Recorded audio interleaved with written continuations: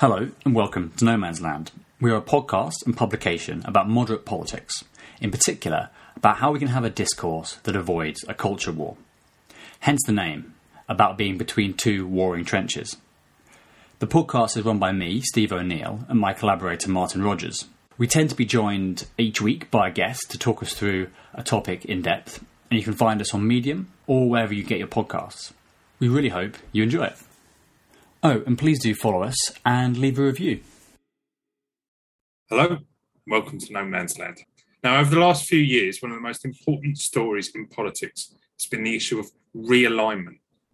This has been perhaps most prominent in the Conservatives winning the so-called Red Wall in 2019. But now there is talk of a Conservative Blue Wall coming under threat.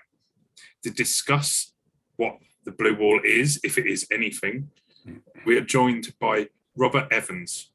Welcome, Robert. Please introduce yourself. Hello, Martin. Hello, Steve. Yeah, I'm Robert Evans. I'm a councillor in Stanwell, a Labour councillor for Surrey County Council. And I used to be an MEP for London from 1994 to 2009. So been kicking around politics for a number of years now. So thanks for coming on, Robert. Now, I'm, as I mentioned to you before we started recording, I'm from Surrey, so I'm in some south of England. So I'm particularly interested in your experiences as a Labour councillor in the south and in Surrey. So I wonder if we could start there. How would you describe your experience as a councillor in Surrey, as opposed to how you'd imagine it anywhere else? Well, my experience in Surrey is markedly different from when I was elected as a Euro MP, which was for Brent, Harrow and Hillingdon. So urban London area, very multicultural, a lot of different issues from being a councillor in Surrey. And obviously a lot more Labour voters in Brent, like Labour council for a number of years. Harrow up until recently has been Labour. Hillingdon has had a strong Labour base as well. Surrey, the Labour base has not disappeared, but it's diminished over the years. My old dad was on Surrey County Council in the 1970s when Labour were the opposition with something like 18 seats. Well, we're two now. We were for a number of years down to one, but we've doubled it to two. So we have representation. We've got representation on a lot of the councils around Surrey, but it's obviously we're minor party, not even probably the third party in Surrey, perhaps fourth party after residents and independents. So it's a different game, but my politics are the same. It's just in a different environment. And the way Martin set up the conversation, of course, is that we talk about political realignment a lot, and we've talked about the Red Wall, which used to be very strong Labour areas, becoming more conservative. Have you noticed any changes over the last few years? So I guess we're going back to 2016. Have you noticed anything changing in your area since then? Oh, yes, because the Labour Party has been through different phases. And I've been a councillor with Ed Miliband as leader of the Labour Party, then Jeremy Corbyn, and now with Keir Starmer. And yeah, as I said, this time last year, we gained an extra seat on Surrey County Council, and we had a couple of narrow misses, one in Woking and one in Epsom, where we nearly won an extra seat on the county council. So I think if it were held this year, we would have had perhaps half a dozen Labour seats on Surrey County Council, but we are two at the moment. And the changes have been over the period that I've been a county council, reflective of Labour's position nationally, because for most of the period of Ed Miliband's time, we were still in the, if not backlash, but aftermath of the end of the Blair-Brown governments and the coalition, Tory Liberal coalition running the country. And then we had Labour's period of Jeremy Corbyn as leader, which didn't really work with the electorate, if I'm perfectly honest. And we had a very bad election result in 2019, as you know. And since then, we've been rebuilding and re-engaging with the electorate, and that's beginning to show quite noticeably. And You mentioned the different Labour leaders. Should we think of it? And I'm caricaturing a bit here, but the south of England is perceived as being not as left wing, say, as London or as some parts of north of England, traditionally economically speaking left wing. So should we perceive it as a more centrist Labour leader or Labour campaign would do better? Or is it more complicated than that? I mean, you seem to imply that Corbyn put them off. Was it just because he was on the left? No, I think it was more than that. I don't think it was just a left right issue. I think it was the credibility. And I know Jeremy Corbyn, and he's a decent, honourable man, but I think, to being fair, he wasn't equipped to be prime minister. Just as a generation ago, Michael Foot, a great socialist, a great Labour Party man, wasn't perceived as a prime minister by the people. And there's a lot to that in a general election, as being seen to be a candidate for prime minister with gravitas, looking the part, behaving like the part, with a track record. And Jeremy wasn't grooming himself for prime minister over the years. So it all came unstuck, really, as far as he was concerned. But we've turned the corner now, I think, and Keir Starmer is a very credible. He's from Surrey as well. He was born and brought up in Oxted. So I'm not sure if there's been a Surrey prime minister before. So I don't think, I'll have to look at that one. But I think, Keir Starmer is not, I've been perfectly honest, he's not yet a positive on the doorstep in the way that people were saying, I'm voting for Tony Blair, but they're not saying they're not voting because of the Labour leader, whoever it might be. And then, but then for years I've campaigned on the doorsteps and people saying I'm not voting Labour while Neil Kinnock's leader, or I'm not voting for that Tony Blair, or I don't like Gordon Brown. There's some people who use anything as an excuse, and perhaps they weren't going to vote Labour anyway. But I think at the moment, as some of the results show, we're moving in the right direction and still, 2 years away from a general election. Yeah, I mean, Keir Starmer doesn't seem to me scream anything other than sort of decency and kind of credibility, really. I mean, I know some people feel he's not that exciting. But if I just come in on that, you see that if you look, there's almost a pattern, an up-down curve of politics in this country, is that after charismatic leaders, the country often goes for somebody who might be almost a complete contrast. At the end of the war, Churchill was the charismatic leader, but they went for Attlee. Later on, after Macmillan and Douglas Hume, they went for Harold Wilson, who was the new exciting one. After Wilson, they went for Heath, who could be described as a bit dull and boring. After Mrs. Thatcher, they went for John Major, who didn't exactly ooze charisma, but actually, history will be quite kind to John Major, I think. And then there was the Tony Blair era. After Blair, we went to Brown. After Cameron, who had was a different sort of politician, went to Theresa May, and now we've got Boris Johnson. So I think if you're looking at it as a curve going up and down to charisma, rather staid figures, I think you'd find that Keir Starmer would fit into that up-down curve quite well. Yes, indeed. Now, I'm a bit aware we're preempting some of Martin's questions in a minute, so I might take us in a slightly different direction. The area that you represent in Surrey is a bit different to how I think people imagine much of the kind of home counties. And I'm thinking of the sort of image of leafy kind of places. And I was going to say leafy suburbs, but I actually mean more like sort of countryside. How much do you think your experience there reflects the wider region? So we're sort of lumping the south of England together a little bit. And is it useful now to sort of think of England regionally, or English politics regionally, or are we just generalising too much, or too little? Well, I think we do need to think of the country politics as regionally, but you can't draw the boundaries exactly, because the area I represent, which is Stanwell, Stanwell Moor, and a bit of Ashford, which is my hometown where I was born, is very much more suburban London than rural Surrey. It's in Surrey administratively, but was of course Middlesex originally, and much of it grew as a commuter to London and to workers for the airport. The airport is not employing as many people as it was now, but this is southeast of England, very different from other parts of Surrey. Hazelmere, Oxted, Cranley, Godalming, very different from Stanwell, Stanwell Moor and Ashford. But there is certainly a difference between the southeast of England and the northeast, the southwest. And I think it's also a big difference between towns, which have suffered a lot under current circumstances, towns and cities and villages.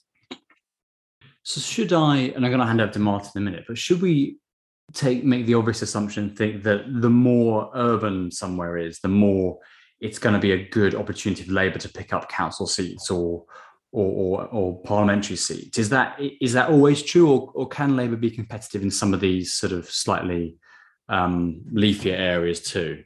Well, I think this is where things are changing a bit. Yes, Labour has traditionally been the party of the big cities, increasingly London, winning more and more seats in London, Manchester, Liverpool, Bristol.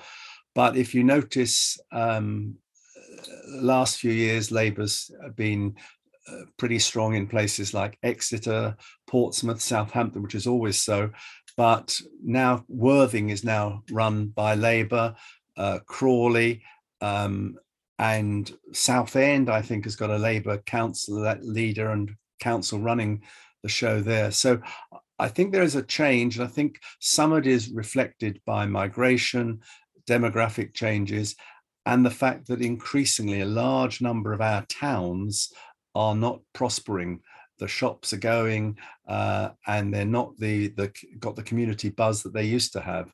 Villages are probably very similar or still losing shops, but a lot of towns are finding it really hard. In the southwest, in Cornwall, I know that is true. Places on the Isle of Wight are finding it very hard, and Labour is coming back as a strength there, I think, with the Lib Dems struggling to make a mark in some places. So. No, that's really interesting. And I was about to ask you about any lessons from recent elections. And I spotted actually Crawley. I'm looking at one of those maps where you can see the council seats that have changed hands. I noticed that Crawley had gone to Labour, and I thought that was an interesting one. Again, near an airport, actually, a bit like your seat. Yes, yeah, and very urban. Again, I think Crawley was a new town in the 1960s or so. So, yeah, different from that, and quite a big place, Crawley as well. I don't know Crawley well. I have been there. So yeah, but I think, you mentioned about Keir Starmer, and I think the same would be true of the Lib Dems. A lot of people don't know who Ed Davey is, who's the leader of the Liberal Democrats. But does it matter? Does it really matter at the moment in the present climate that people the strength is that they're not Boris Johnson? And that, I think, is a powerful message at the moment as well. That's a good time for me to come in, if I may. Yeah. So essentially, can Labour win more council parliamentary seats in the south? If it can, what should its strategy be? Is this just a case of the dislike of Boris Johnson and Brexit, and a particular set of circumstances, or is this something more long-term to move in potentially away from the Conservatives? I think we don't know that for certain yet at the moment, because obviously Boris Johnson is the man in position at the moment. And if he weren't, would things change dramatically? I think any other Conservative leader would be doing better than he at the moment, because I think he's lost all his credibility with the public. But many of the issues would still be the same, whoever was the leader of the Conservative Party. Now, the last couple of years have been impacted by COVID. Of course, they have. They've been impacted by Brexit, which has got very much Boris Johnson's fingerprints all over it. And the last few months, we've been influenced or affected by the fallout from the war in Ukraine. But the cost of living crisis is really hitting people. The price of fuel and other impacts that people are feeling round and about, the cuts that have been austerity cuts, really meaning that roads aren't repaired, there aren't enough places in the schools, you can't get an appointment with your local GP. These are all things which have been gnawing away at people, if they stop and think, or it's at the back of their mind all the time that things aren't as the way they perceive they used to be, and obviously the government gets the blame and the Prime Minister gets the blame. So do you think that Labour essentially can or must go beyond the sort of waiting for the current government to sort of fall apart? Do they need to just bring more attention to things like austerity, to normal everyday kind of, essentially, I suppose, bread and butter, that you can't get an appointment at the GP, that the potholes in the roads are not getting fixed? Is that their route to victory, do you think? Well, I think it's a combination of the factors, but remember, I think it's true that oppositions don't usually so much win elections. Usually governments lose them. People don't say, well, I think the government's doing really well at the moment, or the government's doing all right, but I think the opposition would do better. I think, Boris Johnson's okay as a prime minister, but I think Keir Starmer would be better. No, they vote for a change because they're fed up with particular leader, the policies on block, as it were. And to win an election in this country, and it's true very much in America and other places that are very much two-party systems, you have to have a leader who appeals not just to all his automatic supporters, the people who automatically vote for his or her party, but ones who are in the middle and ones who will switch over. Tony Blair obviously won elections by gaining a lot of former Conservatives to vote Labour. And in American elections, you have Republicans voting for Biden, or Democrats voting Reagan Democrats. There were people who were aligned to one political party, but when it came to the presidential, crossed the floor because they thought one particular candidate was stronger than the other. And I think we see and are seeing at the moment in local by-elections and other by-election results a tendency for that in this country at the moment. And so how do you think that Labour should essentially best capitalise on that? So when we had David Gauke on, he suggested a Labour politics that was not woke, but pro-climate, critical of Brexit, and reassuring on the economy. Do you think that chimes with your experience of what is likely to be successful for Labour, and whether that's realistic, that could be the National Party's way? I think it's going to be a challenge, and you've got to be horses for courses, Martin. You mentioned three points there. You mentioned the environment, Brexit, and I can't remember what the third one you mentioned was. Reassuring on the economy. Right, yeah. You mentioned 3 points there, Martin: the environment, the economy, and Brexit. Yes, I think Labour's got to be very strong on the economy. Of course, it's got to be seen to be credible, and that was the issue that lost Labour votes in 2010. Rightly or wrongly, Labour was seen to have run out of money. On the environment, there's not many people. The number of people who are climate change deniers are few and far between. We've got to be strong on the environment. On Brexit, we need to be telling the truth on what's happening and how people are being impacted by Brexit. And it may be difficult at the moment to fully understand some of the consequences of Brexit because of fallout from COVID. And there are still a lot of people, Labour voters and people who want to be Labour voters, or people we want to vote Labour, who still think Brexit was a great idea. I don't. And the fallout, I think, from it is causing problems to the UK economy. Now, Labour will need to be careful not to just hammering everything as Brexit at fault, because not sure people necessarily want to be told that they made a catastrophic mistake. It's happened, and we've now got to make the best of it. But on some things, we've got to really work harder at conversation, dialogue, cooperation with the other countries in the European Union, and certainly our near neighbours, France. And do you think that Labour, in its current incarnation, is brave enough to take stands on, especially Brexit? I mean, as you say, reassuring on the economy. Well, how you are reassuring on the economy is a slightly different matter. And being in favour of action on the climate, well, as you say, most people are in favour of action on climate and not climate change deniers. Labour has been accused of feigning to take positions, of not wanting to talk about Brexit, of trying to dodge the issue. Is it necessary to be braver to tackle some of these issues, even when there's the risk of putting some voters off?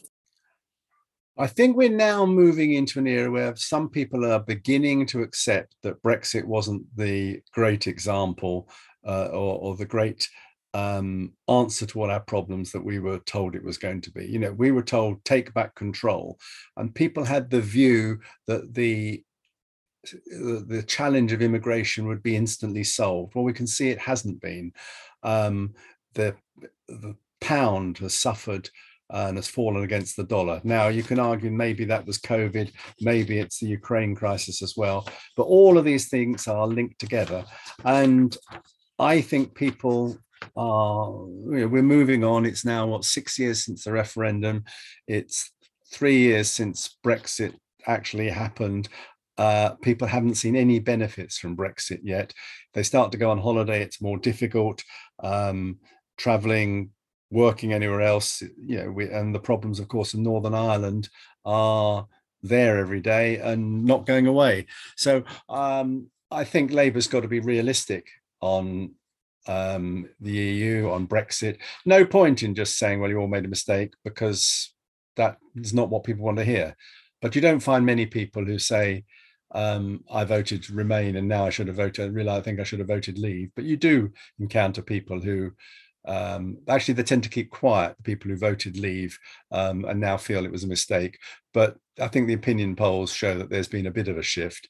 But there's also no point in talking about rejoining the EU either, because that's not what people want. I think people realise we've made the decision, now we've got to make the best of it outside the EU.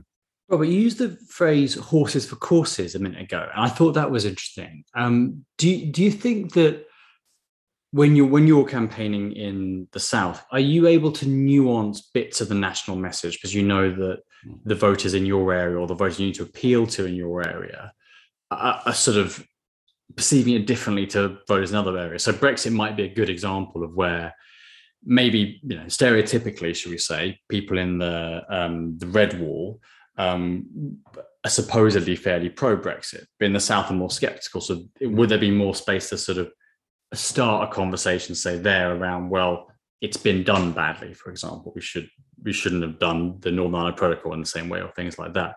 Do you get a chance to nuance the message in a way that's going to work in the region you're in, or is that just overtaken by the no? I mean, somebody said all politics is local, and that's certainly true. That the message you would be giving if you were talking in St Austell or Redruth, Camborne down in Cornwall will be different from the message you'll be giving in the streets of London or parts of Surrey, because the message applies differently in every area, and whether you're talking about Brexit or the health service or anything else, it does vary where you are. And of course, if you're in an area with a Labour council, you've got to be careful not to criticise local issues, because there could be ones of the Labour council. Where I'm Councillor Stanwell, the Conservatives run the council, but they're a minority, and most of the councils across Surrey are now run by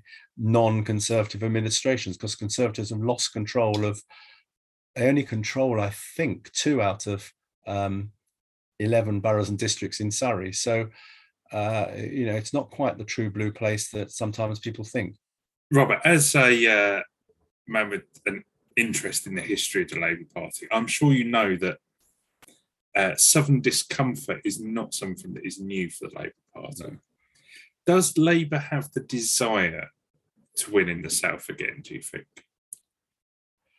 Oh, yes, Labour certainly has the desire to win, but I think also we've got to recognise that voting patterns change. Labour now wins in, as I said, Worthing earlier on, Canterbury, and places that we haven't won before. But then there are places where we always used to win that we don't. If you had said a few years ago, I think Labour will win Canterbury and Labour will win Worthing, and the Conservatives will win Tony Blair's old seat of Sedgefield and Dennis Skinner's old seat of Bolsover, people would think you were bonkers, because they'd say that's not going to happen. And if I said to you, well, I think in a few years' time, Labour will win in Windsor and Labour will win in Guildford, people would say you were bonkers. But there have been changing patterns. I mean, I don't actually predict that Labour will win in Windsor or Guildford as it happens, but it would be about the same as if you said that Tony Blair's seat of Sedgefield, after he left it 12 years on, would turn blue to the Conservatives. People wouldn't have believed you, just wouldn't have believed you. And the same with some of them old mining areas, Stoke-on-Trent and Bishop Auckland, places like that. So voting patterns do change. Different people move in. You know, the Greens have got a strong footing in Brighton, but not anywhere else.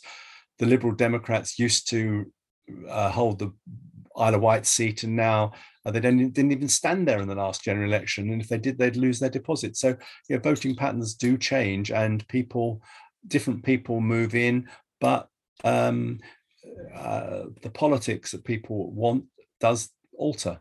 So something that we need to talk about as well is that there have been suggestions that Labour should allow the Lib Dems a free run at certain places. There have been suggestions that an informal agreement has been reached whereby the different parties will target their resources in certain ways.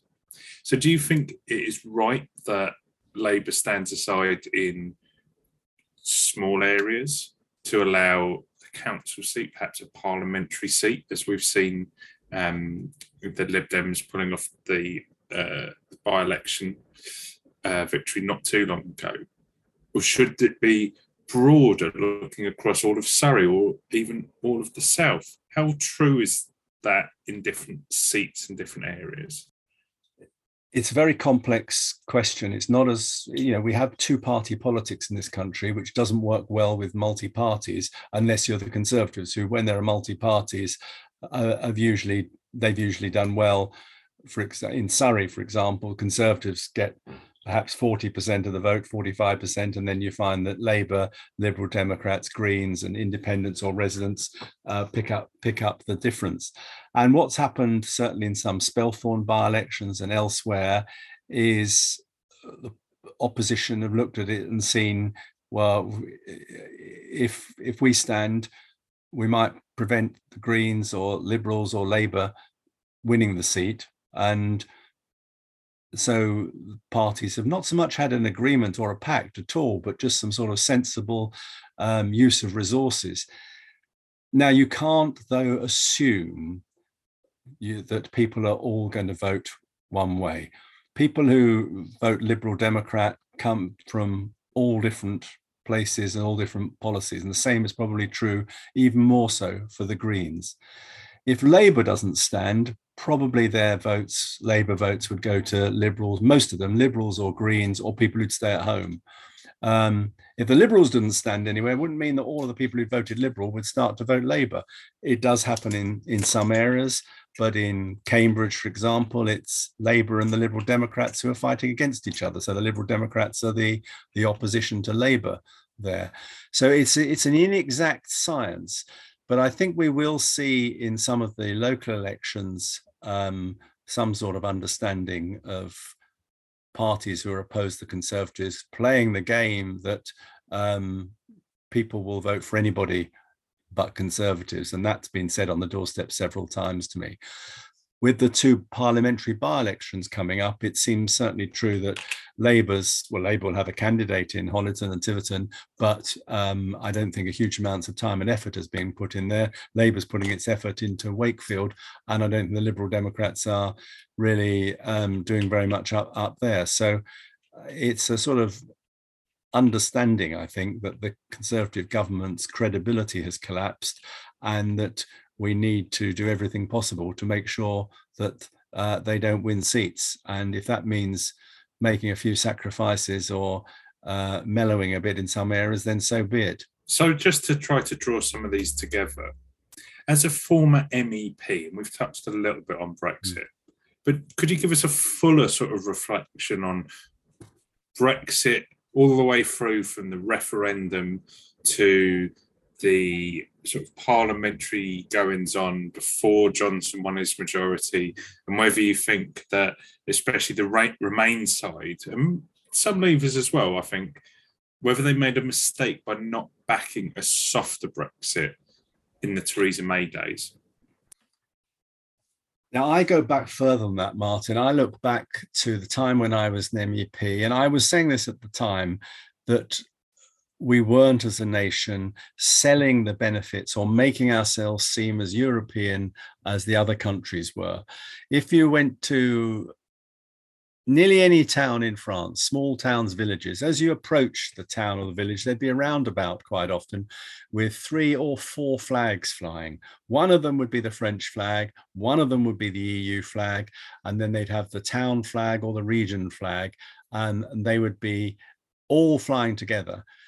The EU flag was very rarely flown in this country. You had to fight for it to be flown just on Europe Day, the 9th of May. And I remember when I was an MEP, the council in Hillingdon, West London, which was Conservative controlled, voted not to fly the European flag on Europe Day.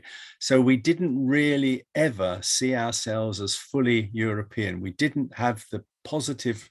Tony Blair started to do it very well, but he tailed off a bit, and we started talking about red lines and fighting for you in the EU, as though it was a battle between them and us. So into that vacuum stepped UKIP, and when they got MEPs, they got funding from the European Parliament, as all MEPs did, and then they were able to use that funding to promote an anti-European message. And when everything is not right in a country, people will look at a viable alternative, and they'll believe things that perhaps in other times they wouldn't. And you can only look in the 1930s in Germany to see what happened there. So, Brexit came along. I was always concerned about the referendum and people saying, "Oh no, it'll be all right. People will vote."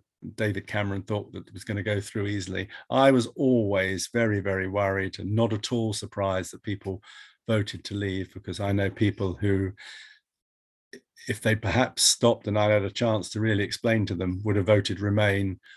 They voted leave. And so, before Brexit, you could travel anywhere in Europe on your passport right up until the time it expires. Now the rules have changed, and people will be finding out that their passport's got to have longer on it, 6 months left on expiry. Your European health insurance card won't work in future. You may find that your ordinary British driving license is not valid in every European country.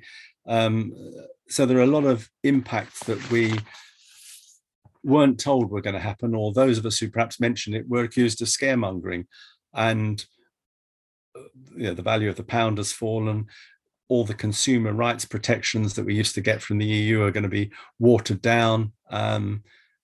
Now we hear the government's even thinking of changing the European Convention on Human Rights. Or, it's all, I think, pretty depressing stuff, but we've got to try and make the most of it.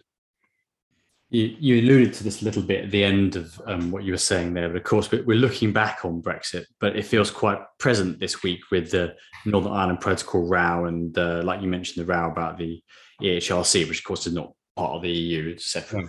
I just wondered if you had any reflections on the current goings on. Well, Northern Ireland was always going to be an issue because it's got a land border with the Republic of Ireland, and for years that, as you know, was very contentious. And following the Good Friday Agreement, the border between the north and south became almost invisible. And it was an arbitrary border when it was British counties and a long time ago. And then it became, so it sort of literally ran through people's front rooms in some places. But it was always going to be a problem with the Republic of Ireland in the single market and Northern Ireland not. And Boris Johnson signed up to the treaty. He signed up to the Northern Ireland Protocol, and now he's saying he wants to renegotiate it. It was a mistake. He didn't realize what he was signing, or he didn't read what he was signing, and that's plausible with Boris Johnson as Prime Minister. So it's going to take a while to sort out, and we've got to work with the other countries in the European Union to make it work. And I think it probably, and this is going off on a tangent if you like, but I think it probably brings the date of a united Ireland somewhat closer, and because people in the north will find that the south's economy is doing better, and it'll be easier to be aligned with that than be aligned with Great Britain. But we'll see on that. So do you think that it was a mistake by people who voted to remain, and not just voted, but actively and vocally supported Remain? Should they have supported a softer Brexit? So once the referendum had happened, accepted it, rather than pushing for a second referendum? Should they have accepted and pushed for a softer Brexit to counter some of the issues that you've talked about? Well, that's a very good what-if question. And looking back, or with hindsight, had Labour swung behind one of Theresa May's proposals, we'd have had a much softer Brexit. And if it had gone through the House of Commons, the Conservative Party would probably have split on that. But at the time, Labour didn't believe that was right for the country, and didn't believe that Brexit was right for the country. And I think we've been probably proven correct on that, and we're still harbouring the not unrealistic idea that we should let the people know fully what was going on. And as you know, we campaigned perhaps foolishly for a second referendum just to confirm it with people. Well, should we have accepted the softer Brexit? Well, probably we should have done, with the benefit of hindsight. But with the benefit of hindsight, well, we didn't really know we didn't realise that Boris Johnson was going to push through blindly on a very hard Brexit without fully understanding or fully comprehending the consequences of it, which I think are coming home to roost now. Thank you very much for taking the time to join us. This has been the No Man's Land podcast, and thank you and goodbye.